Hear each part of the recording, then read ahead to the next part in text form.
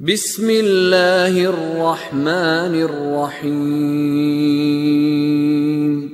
والنجم إذا هوى ما ضل صاحبكم وما غوى وما ينطق عن الهوى إن هو إلا وحي يوحى علمه شديد القوى ذو مرة فاستوى وهو بالأفق الأعلى ثم دنا فتدلى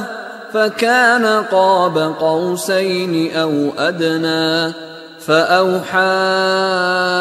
إلى عبده ما أوحى ما كذب الفؤاد ما رأى أفتمارونه على ما يرى ولقد رآه نزلة أخرى عند سدرة المنتهى عندها جنة المأوى إذ يغشى السدرة ما يغشى ما زاغ البصر وما طغى لقد رأى من آيات ربه الكبرى أفرأيتم اللات والعزى ومناة الثالثة الأخرى ألكم الذكر وله الأنثى تلك إذا قسمة ضيزى إن هي إلا أسماء سميتموها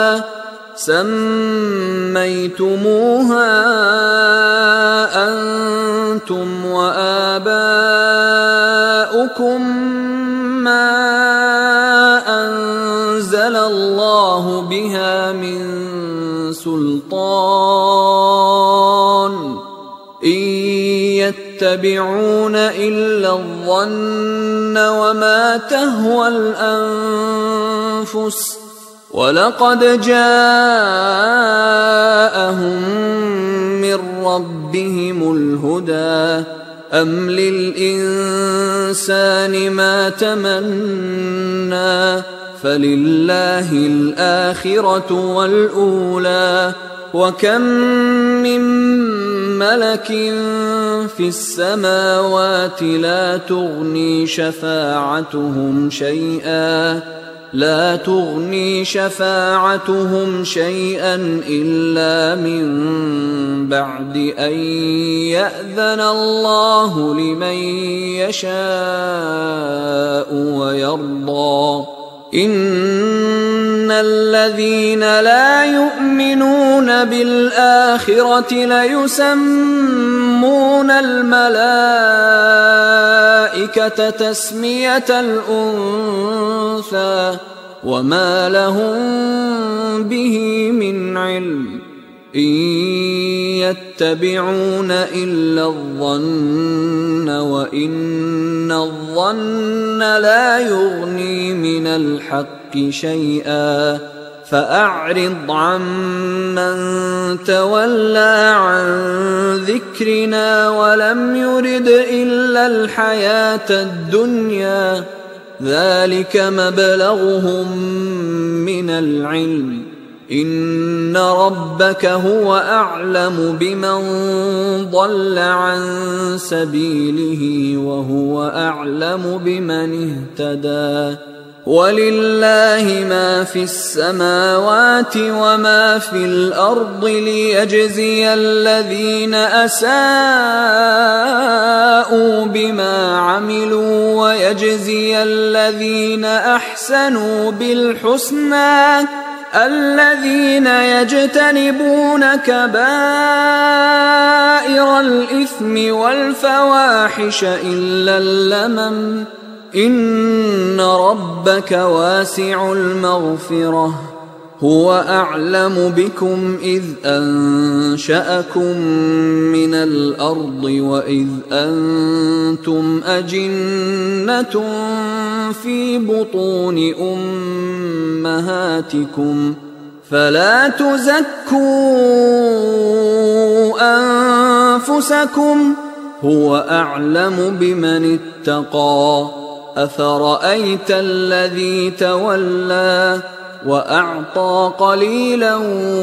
وأكدى أعنده علم الغيب فهو يرى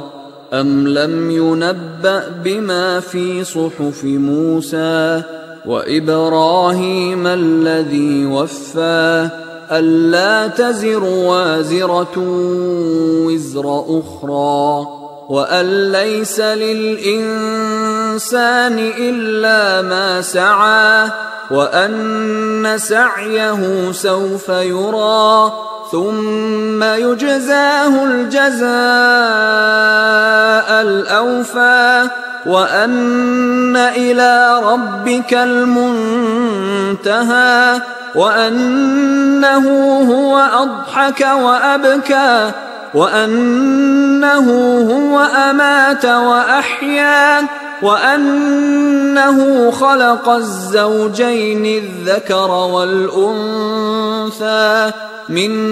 نطفة إذا تمنى وأن عليه النشأة الأخرى وأنه هو أغنى وأقنى وأنه هو رب الشعرى وأنه أهلك عادا الأولى وثمود فما أبقى وقوم نوح من قبل إنهم كانوا هم أظلم وأطغى والمؤتفكة أهوى فغشاها ما غشا فبأي آلاء ربك تتمارى هذا نذير من النذر الأولى أزفت الآزفة ليس لها من دون الله كاشفة أفمن هذا الحديث تعجبون وتضحكون ولا تبكون وأنتم سامدون فاسجدوا لله واعبدوا